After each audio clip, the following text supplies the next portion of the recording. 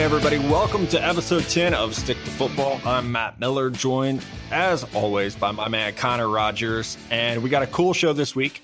The number one quarterback for the 2018 draft, Josh Allen of Wyoming, is going to join us to talk about his favorite beer now that he's 21 years old, the meanest tweet he's ever been sent, his dream girl to be on a deserted island with.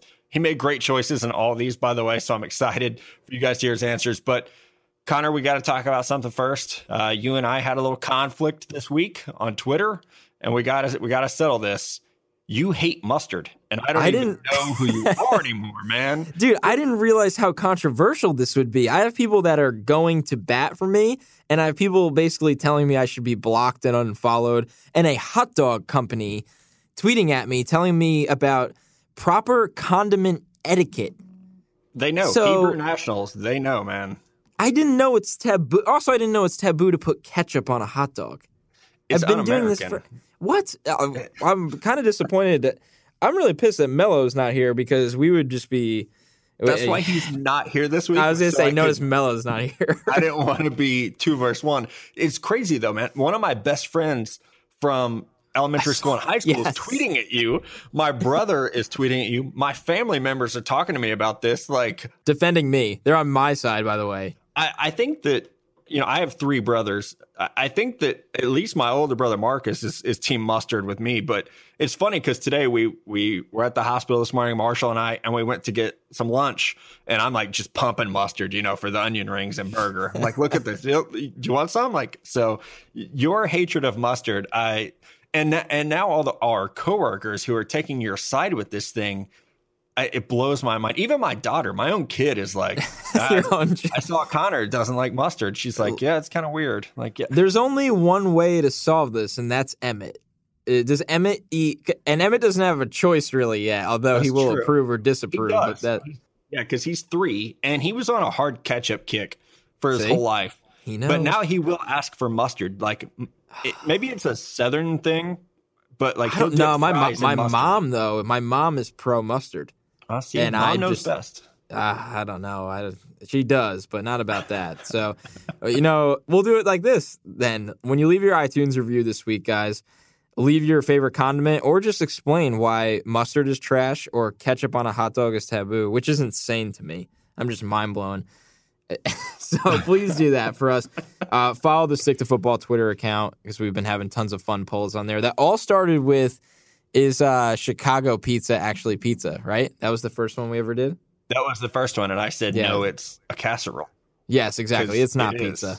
It's exactly. So, so we're going to talk about the 2018 wide receiver draft class today, or at least preview that class for you. We're up to the wide receivers, did the running backs last week. We've done the quarterbacks. We got Josh Allen coming on the show with a great interview because, listen, we know so much about Josh Allen, the football player, and how great he is or how great he can become. But we want to, meet Josh Allen, the person. So that's going to be a lot of fun. And then, we'll have, of course, ending show with Draft on Draft, which we have a ton of good questions this week, Matt. It's going to be a lot of fun, as it always is. But, why wait? Let's get into these wide receivers. I saw you had at the top of the list is Deion Kane. Is he coming in at preseason wide receiver 1 for you? It's tough between Deion Kane and Courtland Sutton. I think the difference maker for me will be that Deion Kane's speed and stretchability is quite a bit better. That what he's been able to do as a deep threat has been phenomenal. And I think also, I'm always scout the player, not the helmet. Clemson knows how to make some receivers. Like Jeff Scott, as the receivers coach and co-offensive coordinator, dude knows what he's doing. And I know that, there's going to be turnover there with a new quarterback. They lose almost all their offensive weapons. So a lot of the workload is going to go on Deion Kane's shoulders. But I think he's the next great Clemson receiver. So he is probably number 1 for me. Courtland Sutton at SMU, he's kind of built in that Alshon Jeffrey, Laquan Treadwell mold. Like, he's a thick guy who's a long strider. He doesn't have great breakaway speed, but what he does playing the ball in the air is special. So the top 2 guys this year are kind of different from each other, whereas last year, Corey Davis and Mike Williams, you had 2 guys who I felt like were pretty similar athletically. This year, it's almost like, do you want chocolate or vanilla ice cream? They're both good. It's just what style do you like better? So having seen them, who do you like so far? Or do you like someone else, maybe Calvin Ridley or Christian Kirk or another guy? Man, I really like what this class as a whole looks like. And I was explaining earlier this morning that this class feels so different because last year was like, hey, it's a solid wide receiver class. But it's so many number 2s and 3s and possession guys and just, besides John Ross, where was that dynamic, threatening, versatile playmaker? I like Sutton, but that's because I've watched more of him. I've watched Sutton for the last 2 seasons now. I thought he was going to declare last year. One of the rare underclassmen that I watched in depth just because he's so talented and jumped off the page. He hasn't had any help from the quarterback position at SMU. So when you look up his stats, completely wipe that out. And that's a similar thing for Calvin Ridley last year. Calvin Ridley doesn't have eye-popping production, but, just great talents. Now, when I do watch Kane, the number that jumps out to me, and you mentioned this, is 18.1 yards per catch in his career at Clemson. Oh, my goodness. In his first 2 years. In his first 2 years at Clemson, big play threat. And Clemson always has the big play threat. So I tell you right now, it's close, and I've watched more Sutton. He can go up and the one-handed catches in the end zone. He'll just physically dominate defensive backs. But when you look at Kane against top competition, that vertical speed, it's going to be really interesting with these guys. And I do think it's nice I think these are the headliners. That's why we had them at the top. These are the headliners. After them, though, there's a lot of explosive guys that could sneak into that conversation. Yeah, there definitely are. And I think Christian Kirk is a guy to watch at Texas A&M. They've had some instability at the quarterback position, I think, to put it nicely. You've got a coach there in Kevin Sumlin who's on the hot seat. But you have a very, very explosive wide receiver who, I don't think he's going to be as fast as John Ross, but he's kind of in that John Ross mold as a stretch player. He's 5'11", 200 pounds. He's 20 years old. He's a young guy with vertical speed, so he's going to be a player to watch. But I'm with you. I actually really like this class. And the one guy, Antonio Callaway at Florida, who might be the best receiver in the group, has some red flags with, he just got busted for weed. He is incredibly talented, though. So it's going to be a fun class. I was actually telling Mello a couple weeks ago, I was like, man, I think the receiver class is down. But it really might not be as down as I thought at first glance, because the more you start to watch these guys, I think Deion Kane could be special. Cortland Sutton definitely has the size as a guy who could be a number 1 receiver. Calvin Ridley is definitely exciting, and we're hopefully going to see him break out more. But there are a lot of talented players. And again, Antonio Callaway at Florida is a guy to keep an eye on, because if teams can get past the off field, he could be pretty damn good in the NFL.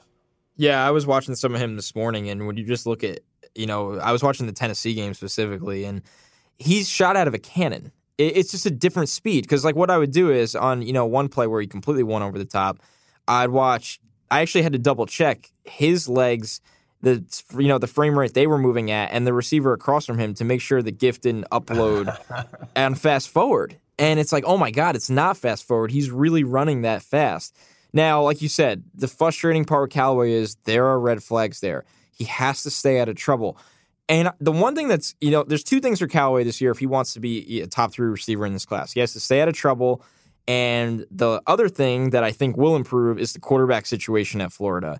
If Malik Zaire wins that starting job, he's going to get the ball, and he's going to get the ball on vertical shots. He's going to get the ball underneath. Zaire can extend plays, and he can work back to the ball. He can work on his route running and do so many different things. So he's kind of got the guy to watch out of these top 5 we just named is the guy that can rise, because obviously Kane and Sutton are our headliners. Ridley and Kirk, how great they are and how great they can be heading into this year. But Callaway's the guy that's like, man, you want to talk about, another guy that's 5'11", 200 pounds, right around there. I don't want to throw around the simple Florida comp and call him Percy Harvin, but when you want to talk about game-changing speed and that build, that's kind of the first thing you think of. But he could be a more complete wide receiver. Yeah, and I'm excited, too, to see Paris Campbell at Ohio State. He's going to get a much bigger workload. James Washington at Oklahoma State. We talked about his quarterback, Mason Rudolph, plenty in the last 2 episodes, if you guys want to go back and check those out. And then the St. Brown kid at Notre Dame. who looked great against Texas last year, but I think has to maybe put it all together. But he's enormous. And it definitely, when you talk about our number one receivers, like he has the size at, what's he, 6'4", probably 200 pounds right now. So also incredibly bright player. He's going to, I think, check a lot of the boxes off the field. It's just a matter of putting it all together on the field. I think last year he was under 1,000 yards with Deshaun Kaiser at quarterback, although the Notre Dame offense, that's your team, they struggle on offense. So no doubt he's the one to kind of keep that name in the back of your mind, because he could blow up this year if they get some stability at quarterback with Max Wimbush in there now. Yeah, so I've seen St. Brown actually in person when they played Syracuse last year. And just to give you the idea of what kind of, vertical threat and athlete he is, and you're right, he's 6'4", 205. In that game against Syracuse, which is one of the worst secondaries I've seen in quite some time, in that game specifically, he had 4 catches for 182 yards. He averaged over 45 yards a catch with 2 touchdowns. So he's a trailblazer. And when you are 6'4" and you run like that, you're going to jump off the map. It's as simple as that. I mean, he's just super impressive. And I think with Wimbush's arm, man, Wimbush can throw it almost, it looks like the entire field at times. And I know not everyone's seen him yet. I live in the New Jersey area, work in New York, so I've seen him. And it's going to be interesting, him getting his first college starting opportunity this year. It's going to be exciting what that duo can do. And hopefully it works out for them, because who knows? Maybe Wimbush will be that one-and-done starter, and St. Brown will be on his way to the NFL together. Obviously we talked about Mason Rudolph last week. Like you said, James Washington is a guy that keeps making plays for him. That's another duo to keep an eye on. JT Barrett's back, so with Paris Campbell. There's a lot of exciting duos to watch in college football this year. So it's good that, we're talking about the top wide receivers, but for most of them, it'll be like, they'll have the help that they need finally to put up the eye-popping production with the talent that they have. Yeah, and next time I call him anything but Brandon Wimbush, just reach through the computer and slap me in the face. It's okay. We've gone through a million names so far. There are a lot of names in my head right now. And I know that, like you said, he would have to be a one-and-done kid to declare this year. But, man, the hype on him is out of control. It's a little out of control. Yeah, I'm even kind of skeptical. And I like I said, I know he's super talented. But Notre Dame's going to be an interesting team to watch, not just because of Brian Kelly being on the hot seat, or Notre Dame's always kind of a fun being team, relatively terrible these last 2 years. So it's they have some talent on offense though that we're at least going to have to pay attention to. Mike McGlinchey and Quentin Nelson on the O-line. Oh yeah, Maulers. Wimbush, St. Brown. Like there are. I know a lot of people hate Notre Dame, and they're like, why are you talking about Notre Dame? They suck. They did suck last year. I'm a Texas fan. We beat them. I know how bad Notre Dame was last year. No, they were awful. There's still enough talent there that you got they're relevant, at least right now in college football. So yeah, they recruit talent, NFL talent. That's exactly. why. And, really to put a button on it, this receiver class right now doesn't have the names of Corey Davis, Mike Williams, which last summer was all anyone talked about. So it's not a class that is going to grab the headlines. But I think once we see these guys on the field in September, the Deion Canes, the Cortland Suttons, Calvin Ridley, Christian Kirk, they will start to show casual fans that this could be a very good receiver class next year. So it's going to be a fun group to watch. I know we probably didn't say a lot of big names, but hop on YouTube. You got 2 months before college football starts. Hop on YouTube. You can check out some of the things these guys did last year. We're going to take a quick break. We're going to come back with Josh Allen, my number one quarterback for next year's class. Not Connor's, but mine. And we're going to have a good talk with him. We'll be right back. All right, welcome back to Stick to Football, episode number 10. And we have the number one quarterback on my rankings for next year's draft, Josh Allen of Wyoming, a guy a year ago no one was talking about, a guy who even 9 months ago, not many people were talking about, until, Josh, you almost entered the draft last year. And I think that's when your name really shot to prominence. So I know you and I have talked, off the air before about your decision making. A lot of people have asked you, but if you could briefly tell the story, what made you decide to go back to Wyoming instead of jumping into that 2017 draft class? Well, I talked to a lot of different people, got a lot of different information. I came to the conclusion that having an NFL career, is different than being drafted alone. And only playing 14 games in college, I just felt like I need a little more time. So when I do make that jump into the league, the transition is as seamless as possible. But, the 2.5, 3 week period that I had, whether to decide to declare or to come back to school was the most stressful and hectic time of my life. And, I wouldn't go back and change anything if I could. So I clearly feel like I made the right choice. Yeah. So, one thing we wanted to ask you, since you do feel you made the right choice, you're going to go back and work on various things. What's the one thing you went into this offseason and said, this is the one thing I got to improve on? And whether it's doing 100 reps of it every day, whether it's just improving on accuracy, whether it's, adding weight, what was the one thing you went into this offseason program, hoping to improve on? Well, obviously, going back to last year, I had 20 turnovers, and that's not good enough in my eyes. So going back and watching as much film as possible from last year, and, I talked to Carson Wentz throughout the process of whether to declare or not, and he said, going back and watching yourself on film is one of the best things you can do. It kind of changes your perspective of things. You're able to go back and kind of, put yourself back in your own shoes and what you were thinking in this situation and why you threw here. So looking back, just made a lot of dumb mistakes, to be honest. So, being able to clean up those come game time is what I really wanted to do this offseason. I feel like I've done a pretty good job of that so far. So how do you go from being the first-year starter at Wyoming last year to now every NFL draft website, podcast, reporter, Twitter account, like you are it, man. Like everybody is talking about you as one of the top players in college football now. How has that adjustment been for you dude, you were at a community college 2 years ago or a JUCO 2 years ago, hoping to get a shot to play D1 football. Now you're Adam Schefter saying your name on the final night of the draft on ESPN, talking about you as the number one pick next year. What's that change been like for you? It's been a little crazy, and obviously a lot more media attention. I've gotten a lot more, interviews and people coming to see me, and just a lot more interest in that aspect. But, I've got really good teammates here. I've got a, great family that have kept me grounded, and, I try to pay as little attention to it as I can because, you can get carried away with all the stuff that people are saying about you. And, that's really not my focus. And I'm completely focused on winning football games for the Wyoming Cowboys, and that's really what I plan to do this year. But like you said, being kind of no one to being completely talked about all over it's a different change. And, I wouldn't say that's a bad thing. It comes with the territory of being a quarterback and, being a potential NFL guy. And, if that's what comes with it, I'm all for it.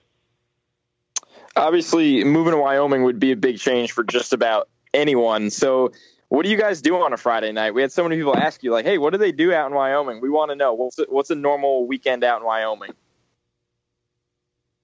Now that I'm 21, we get to do a lot more, different things. But like you said, there's not really much to do here. You really get to bond with your teammates. It's a really good atmosphere, for team chemistry wise, because you're always hanging out with the same guys. And in the summers, there's not many students here, so there's not much to do. But it's beautiful out here. You can go drive 20 minutes to a mountain range and go hiking if that's your thing.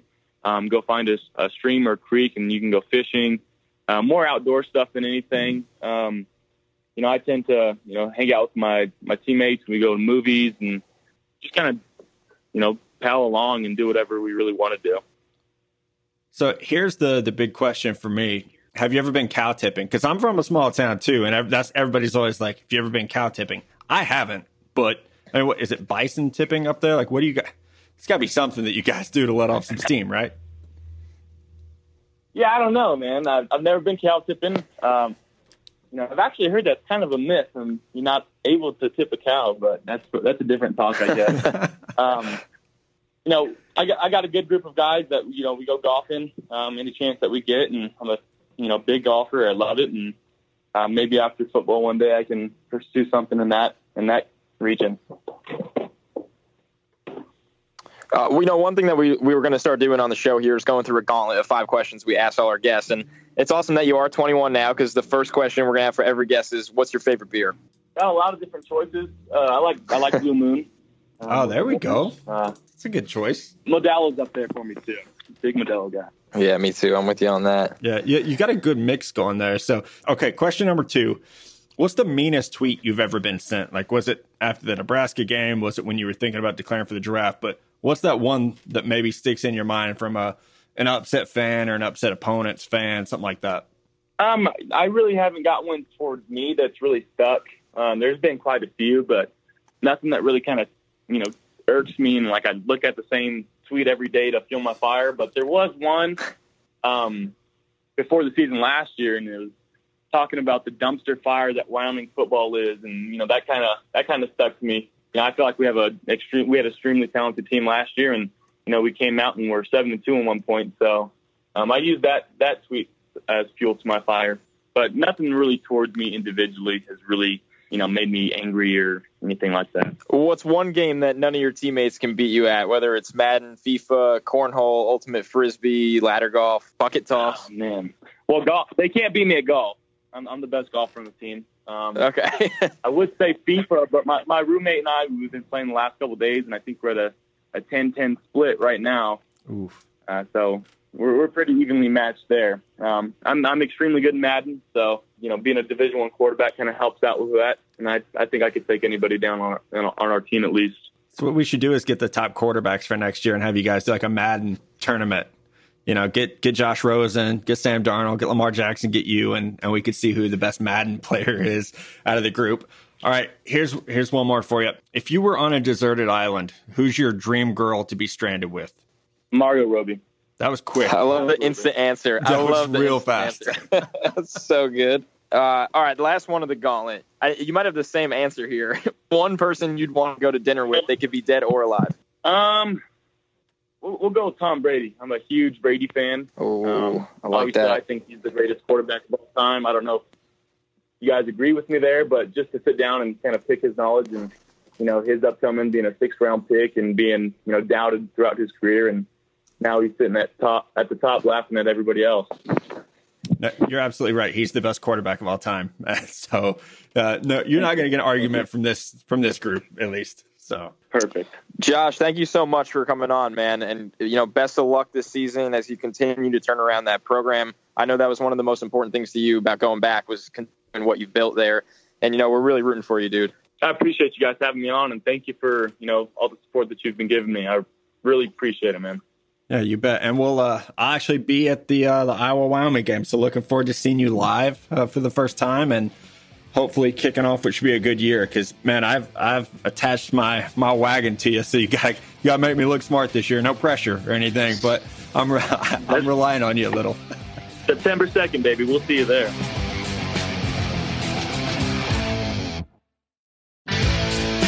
Welcome back to episode 10 of Stick to Football. That was Josh Allen, quarterback from Wyoming, who has really turned around that program. That is Matt's number 1 quarterback heading into this year, and I thought he was awesome.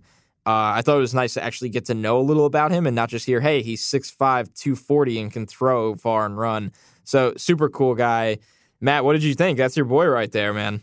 So what I loved is, my first introduction to macro beers was Blue Moon. So I feel like we're kindred spirits there, man. And I'm also probably the biggest Tom Brady homer in the media. So it's also nice to hear that. It's like, damn, this is my guy right here, Josh Allen. So it was fun. It was fun. I think we could have talked to him for half an hour and, kept going. So he's going to be fun to watch in person. He's going to be fun to really just track over the course of the year because what I loved about the interview was when he came out and said, I made a lot of dumb decisions last year.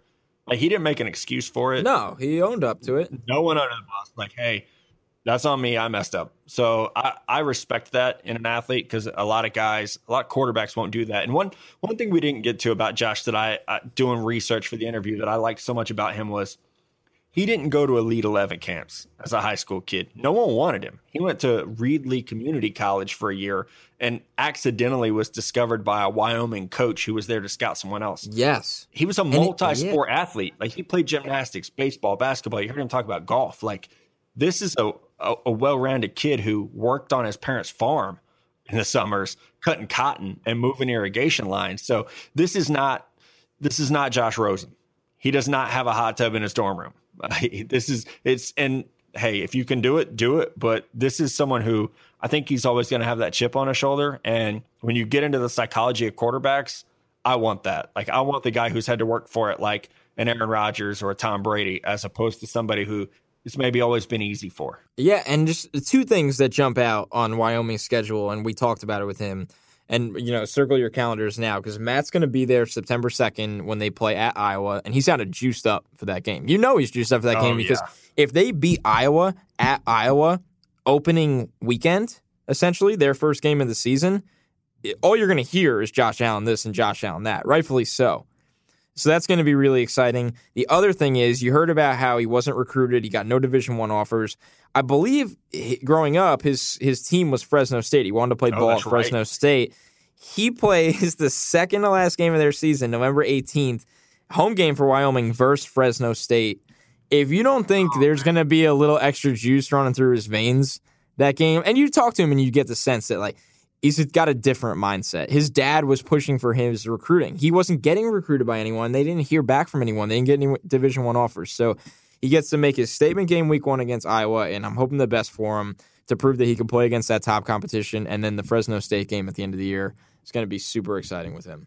Yeah, and Oregon week 3. I know Oregon's down and a new coach, but that's a marquee game. Like, that's a game people will stay up to watch, or you and I will, at least. Yeah, and Steven Nelson. 3 of us will be watching that damn game. We'll tell you what happens. So, dude, I have a beer sitting here getting warm. So let's go. Let's do draft this. On draft, baby. Yep, that's right. What are you drinking today? I'm still tapping that line of Kugels they sent us. So I blindly grabbed one today. It's a grapefruit shandy, and 1 second. Oh, that's the best. Good. That's the best one by far. That's a lot of grapefruit. Yeah, wow. It is good. They're really good. So I was slowly working through it, and then one Saturday I had people at the apartment, and it was just gone in a blink of an eye. All 24 beers. I had just a couple people over, and 10 minutes later.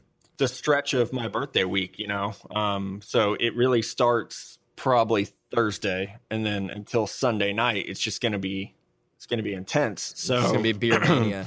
Yeah, it's going to be fun. The beer fridge is stocked at home. I'm at my office where I think right now I just have some Boulevard wheat and some Leinenkugel. So keeping it a little light this afternoon because we do have a lot of questions to answer. Yeah, we do. We have a lot of questions this week, and we'll start it off. And this guy sends great questions every single week. So this one's from Anthony Mangalazulo.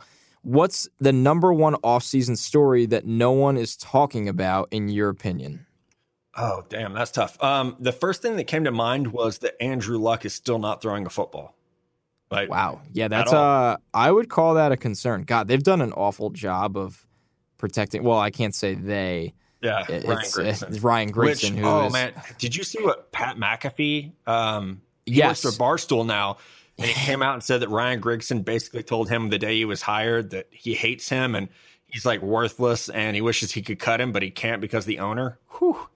Ryan Grigson, and man. he was basically the bottom of the totem pole. That's how Grigson viewed McAfee when he came in. He's like, yeah, and he told him that. He's like, you're the bottom of the totem pole. I would cut you if I can. Some BS like that. Grigson really screwed things up there. It's pretty impressive how badly he screwed things up there. Yeah. So what's your underreported or story we're not talking about enough? Oh man, in the NFL, God. This isn't like the hottest thing, or it's just something that two things I continue to notice is, one, for both of these teams, how good the skill talent is in Washington and Tampa Bay. Two teams that aren't always dominating the media market or anything like that. But when you look what's around Kirk Cousins right now, and you look what's around Jameis Winston right now, those guys can finish as top 5 quarterbacks in the league this year. I don't expect Cousins to, but he could do it. I just think when you look at what the Bucs did for Jameis with Deshaun Jackson, Mike Evans is somehow quietly a top 5 receiver in football. Would you agree with that? He's up there. I mean, he's close. He's knocking on the door, and he's like, 23 years old? But yeah, and they got O.J. Howard. And they have O.J. Howard. And Doug Martin's going to be back after that short suspension. With Washington, this is their wide receiver core. Not counting Jordan Reed, who plays tight end, technically, is still really, really good. Terrell Pryor, Josh Doxson is back, and Jamison Crowder. with a pretty good offensive line. I just think that everyone keeps talking Cowboys this, Cowboys that, Giants this. Rightfully so. The Eagles got this much better, and Carson Wentz. Everyone keeps forgetting about Washington. I haven't heard a peep about them all offseason. I think that's the best division of watching football this year. I really do. It's the NFC East. I'm AFC West just because I think I like that style a little bit better. But NFC East is going to be an intense division, and that's. I'm glad you pointed that out because I honestly, we know who these teams add, but you don't sit down and we're not to that point of the summer where it's let's analyze these guys and make predictions. But damn, the Buccaneers are loaded, and I worry a little about the offensive line. But damn, if they can grow together a little bit because they're still pretty young, that team could be scary good. And that is, that division's tough, but they're an exciting team. I'm going to switch this on you. Let me ask you a question. You always ask me the draft on draft questions. That's right. So I'm going to pull one on you. What got you guys into doing draft writing full time? Mike Spencer asked us that one. So yeah, you go for this one first. Man, I won't get too long winded on you here, but basically, so I grew up watching college football with my dad's I would say a bigger college fan than he's a huge NFL fan, but he'll sit down on Saturday and just watch any teams. Like he's a Jets fan and watch the Jets. He won't watch other NFL games all the time. He will watch any college game. So he's a draft fanatic, draft nut. The NFL draft has always been probably the biggest sports event for us growing up, that we share that bond. I went to school at Albany, went to business school, started writing more as a fan, I would say, going into my junior year of college, just nothing big. Did some draft pieces, got on one conference call for ESPN with Mel Kiper, got to ask him a question. Fun fact, the only time I ever talked to Mel Kiper, I asked him if he thought Jamie Collins could sneak into the first round, and he said yes. Yeah, nice. I have to find the audio bit somewhere. And I started writing for free for a couple years. I got the job at Bleacher Report instead of going into a business field. I was like, hey, let me just try this. I was obviously super young. I was 22 at the time. I'm only 25 now, so it's been 3 years. Still super young. Something like that. But it's been 3 years at Bleacher Report, and I have no interest in going back into the business field. And I, picked up, I met you. We started working together on draft stuff and kind of built the NFL draft to be even bigger than it already was at Bleacher Report. And it was huge. But they gave Matt and I a chance to do this full time, where it was making videos for social, whether it was helping him write in the fall or just doing any kind of work that I could to help out with that. And I mean, dude, it's awesome that we do get to do it almost practically all year round. We're going to be doing this all summer. So I don't want to say I fell into it, but I just caught a couple breaks. I worked for free for a long time, and fortunately I found a way to make it a full-time career. Yeah, I was just thinking about this. I turned 34 next week. So I've been doing this half my life, which is insane to think about. But for me, it was my senior year of high school. I mean, I was draft obsessed as a kid. My older brothers, they'll tell you that when I was 4 or 5 years old, I was collecting football cards and memorizing the stats on the back. And, I was, obsessed with once free agency became a thing, it was like, oh my God, these players are moving teams. And growing up a Niners fan, it was watching, like the coolest thing. Yeah. Oh, we just signed Deion Sanders. Okay. So that really did it for me. But when I was in high school, I grew up in a very small town in Missouri, 700 people. And when we got the internet, I was a freshman in high school, and it opened up this door to all these online communities where people talked about the draft. And I just jumped into that, and it really kind of, fed that obsession a little bit. But I've been writing about the draft since I was a senior in high school. And like you said, I did it for free forever. Working for other people. And then I had my own website, and I never thought it was a real job. I'm like you, I went to paramedic school and worked in that field. And then I got into working in marketing, and I worked in that field, all the while thinking football would just be a hobby, coach some high school football on the side, coach semi-professional football on the side, just to kind of stay close to the game. And then, literally fell into it at Bleacher Report, a journalismjobs.com newsletter. I got an email and said, Bleacher Report's hiring entry-level NFL people. I applied, and that was November of 2009, and I'm still here. So here we are now, dude. Yeah, here we are now. So my advice to people who want to get into this is work your ass off, be willing to take new opportunities, but you don't have to go to journalism school. Neither of us did. You don't have to wait until you graduate college to start. Like if you're in high school listening to this, start right now. Clean up your Twitter account, 1. 2, like a blog is free. You can sign up for a blog right now. So there's no reason that you can't do that. And I would say be versatile, Snapchat, Instagram, Periscope, Facebook Live, Facebook, Twitter, everything. The more you can do, the better. We're seeing journalists get laid off left and right at our shop and others. And I think the people who are lasting in this industry are those who are versatile. So don't try to just back yourself to a corner and say, I'm just going to be a reporter. Nope, you're not. You're going to be a reporter, a podcaster. You're going to be on camera. You have to be willing to do a little bit of everything to stick around. That's 100% right. And I think that's the best advice I've heard in a while in terms of people wanting to get in this field is to be versatile. The funny thing with me is people see me on Twitter and they think, the other draft guy and the co-host of the podcast. What they don't see is I'm your video producer. For a while, I doing day-to-day managing of your schedule, radio, all that kind of stuff. I can edit articles. I could do editing on Premiere, some editing on Premiere Video. Still not the greatest with that, but still can do enough. And just so many different things in the video and writing field, because let's be real, media nowadays is multimedia.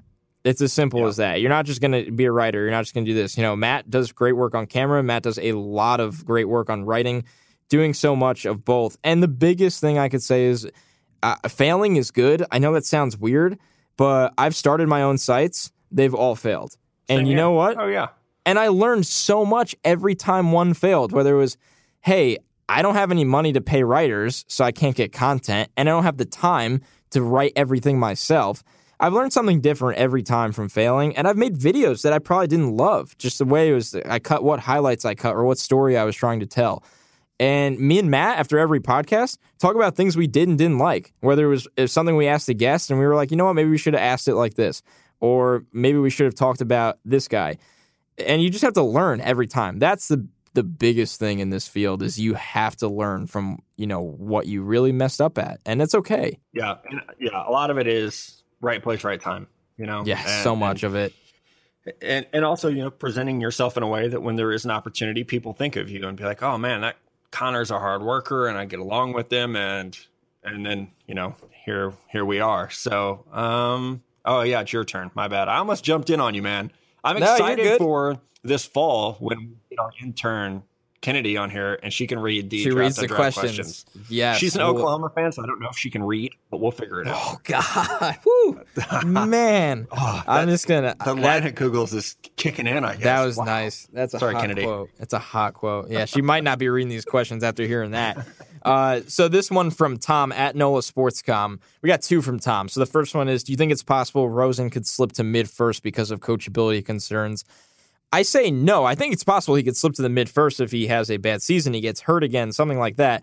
I don't think it'll be because of coachability concerns. I think those are super overblown from a lot of people I've talked to. But I just don't think a quarterback with his talent slips to the first round anymore after what we saw in this draft. And Mello and Matt and I have talked about it so much. There's a long list of teams that are going to be super quarterback needy in the next 2 years. Yeah, I thought that was a great point that Mello made, I guess, 2 weeks ago about how many quarterback needy teams are. Rattling off a list of 7 to 8 teams. Yeah, as long as Rosen's healthy, I think there's a good chance. If Rosen's healthy and plays like we think he can play, he's going to be a top 10 pick. Let's go to Tom's other question.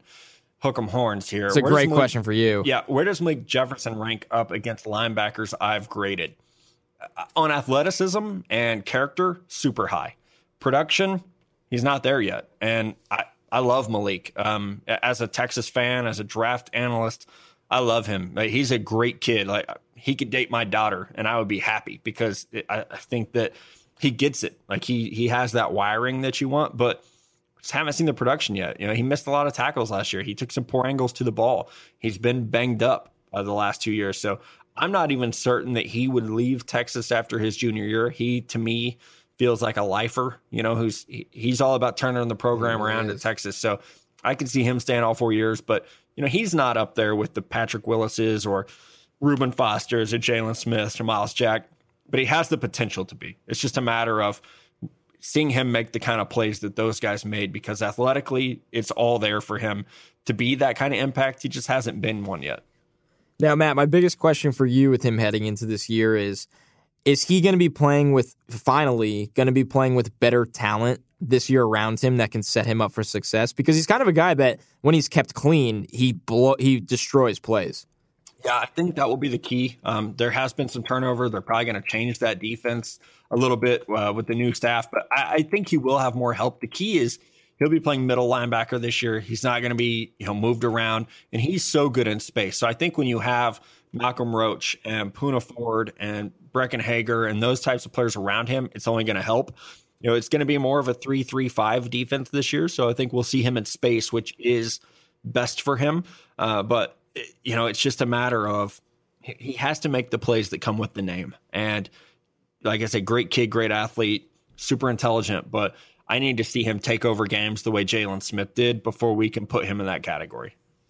All right, and as you know on the Stick to Football podcast, we do not always stick to football. This question from my good friend Pat Imbarado.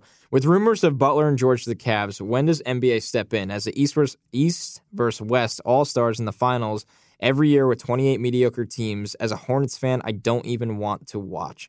So I think we could spin this one as just a league-wide, any league with a competition problem. Obviously for my job, I watch the NBA playoffs and we produce a ton of content on it. Obviously, Matt follows. Bet over it. Yeah, Matt lost a bet over it. The competition problem in the NBA it's a legitimate issue, big issue. I don't think they step in and really try to do anything about it. You're not going to downsize the league. You should. I think but financially, I don't think they will. It's a tough thing, but to answer your question, I don't see why the NBA would step in, as unfortunate as that is. Yeah. I don't follow the sport very closely at all, but I would imagine ratings are incredibly high for the finals, and that's probably all the NBA cares about is money. I mean, it's like every other sport. Major League Baseball for years was horrible in terms of parity. No one cares. Yep. The Glass family is not raising the payroll until the Royals got good. So it's one of those things it's almost a chicken or the egg argument, but I don't see the NBA stepping in, whether it's with Butler or George to the Cavs or, people obviously tanking, like the Mavericks, hey, once we're not in the playoffs, we're not trying to win games. Sit players. Yeah. So I can't see the league doing anything, especially because it seems like, when I started at BR, we were just talking about this, when I started at BR in 2009, no one cared about the NBA. Now it's a huge traffic source for us. The NBA is cool again. And I don't know that the league is going to do anything to maybe shake that or try to change anything when it's working. Maybe for guys like Pat, it's not because he's a Hornets fan, but for the casual fan, I don't think that they're going to try to make any changes at all. Yeah, you could lose the small market fans, but the casual fan love the league. That's the difference with the NBA is they love this. It's such a star driven league and they love the league. And the finals, like you said, it's a big draw. So, okay, this question from our very good friend, Jared Brown. And I don't even have an answer to this question. I kind of just have a take, in a sense, a smart-ass take. He asked, what are the best condiments to mix into hybrid sauce / condiments? I just want to say people hate on mayo so damn much. And they don't even probably realize that mayo's in almost all their favorite sauces. So that's my smart ass take. I don't even have a good answer though. You might, Matt. Yeah, well, I live in the Midwest. We dip things. Of course. Everything is dipped. Chipotle mayo is great. I think that's a hybrid sauce condiment. I used to go to the steakhouse here that would do this thing. They would like a fried onion pedal, and they would mix ranch dressing and barbecue sauce. Oh my God, that's crack. It is. It's fun fact. Crack. It actually is. It's a heart attack as well, but yeah. It's 2:30 and I'm drinking a beer doing a podcast, so health ain't a big concern here. But that's a pretty good one. I don't know. Those are probably the two that I would consider as a hybrid condiment. But I'm open to suggestion if people would like to tweet us at Stick to Football and let me know the hybrid condiment that I'm missing out on. All right, our last question for the Draft on Draft segment this week, and it is a football question. I know, a rare football question. He says, could Hubbard, I'm assuming Sam Hubbard, because who else? Could Sam Hubbard climb as high as Solomon Thomas did this year? And I'm not going to say no, that's for sure, because we've been hearing about Sam Hubbard for the last, one of my best friends at work and another guy that works closely with Matt, Jake Zimmerman, is telling me about Hubbard for 2 years. And he did flash last year. He's a good player. Now, a Solomon Thomas climb to the top 5, it's not easy. Now, is he talented enough to do it? Probably, but we got a lot left to see. Here's the inside info I know is that Hubbard will not test well. That's a great. So that's going to be the key. He is a hell of a player. He's probably closer to a second rounder based to the scouts I've talked to just on testing alone. So listen, I love the kid. He is one of my favorite players in the country to watch. He has the size. He has the production. I think it's just going to be a matter of quickness and hip flexibility because that's so important for his position as a defensive end. And I think his height makes it unlikely he would stand up and be an outside linebacker. Yep. So, yeah, 6'5", 265. So I see him as a hand in the dirt, defensive end. And I want to say that he was expected to run in the 4.9 range. So that's going to be pretty slow for an edge player. Yeah, the 3-cone too is what I'd be concerned about there, of course, with an edge player. So, I mean, there you have it, guys. You come to the Stick to Football podcast, you get Matt's insider info. All you get from me is telling you that mustard is a trash condiment. I don't care what the hot dog companies tweet at me. Hopefully we get some free hot dogs from it. That'd be nice. Really why I'm here. I won't put mustard on them. Maybe one hot dog if they sent me like a summer supply, but that's about it. Next time I'm in New York, we're gonna stop and get one of those nasty ass street dogs, and you're gonna put mustard on. Hey, they're actually not as bad as you'd think. They're not great. They smell delicious at 3 a.m. I know that. My ADD just kicked in, and I'm reading my Twitter timeline, and I saw a good one from Joe Goodberry saying, which 10 players would your team protect in an NFL expansion draft? Because obviously the NHL right now, teams are having to protect as Vegas comes in and does a draft. Yeah. Maybe that's something we'll do in the coming weeks. We'll talk about, what star players would you protect, or we'll have people send us what players they would protect on their team, or leave an iTunes review with that. That's my go-to all the time. It's getting obnoxious, but it's just too easy. I think we're almost to 100 iTunes reviews. We're almost to 3,000 Twitter followers. Y'all gotta help us out. And then the romper comes out. So that's true. Yeah, the romper comes out at 3,000 Twitter follows. Listen, if we're not going to stay at 69 reviews on iTunes, let's just get to 100. I can't be in the middle. It's got to be one or the other. I'm checking right now. Last I checked, we were at 75. We're at 76. So you guys are slacking just a little bit. So if we could get that up to 100, that would make me happy. That'd be awesome. And we'll probably have some gear at some point this summer to give out to you guys. Yes. We also have Madden sent us, I think, 2 sweet backpacks and like 6 hats. And we have the 5 games to give away. So we're going to be pulling from the reviews for you guys. So we definitely have some gear to give away. So be listening, because that's the only way you can win that stuff is to be listening. So I love it. I think that's a plug for y'all to come back next week when we have Tony Jefferson of the Baltimore Ravens. Probably going to talk about my Longhorns, his Sooners, talk about how he was recruited to the Baltimore Ravens by Eric Weddle and how they recruited Jeremy Maclin. So we're going to have a lot of fun with Tony next week, and it should be a pretty dang good show. As long as I make it through birthday weekend, we'll be back next week. Godspeed. Yeah, I want to know what Tony's buying with that fat new contract he's got. So I can't wait to get him on. Talk a little football, talk a lot of not football stuff. It'll be great. Matt, final thoughts before we conclude episode number 10 of the Stick to Football podcast. Hey, last week we set a record for streams on the show, so thank you guys so much. You got us over 100K, which is huge, and we're proving people wrong that this podcast thing could work. So keep helping us out. Thank you for hanging out with us, and I tell you, the more listeners, the more reviews, the more Facebook and Twitter shares we get, that stuff adds up. So thank you all for helping us. Yeah, and that's more gear for you guys, because that means more profit. I don't even know if that's true, but it should be true. All right. Thanks, everyone, and see you next week for episode number 11.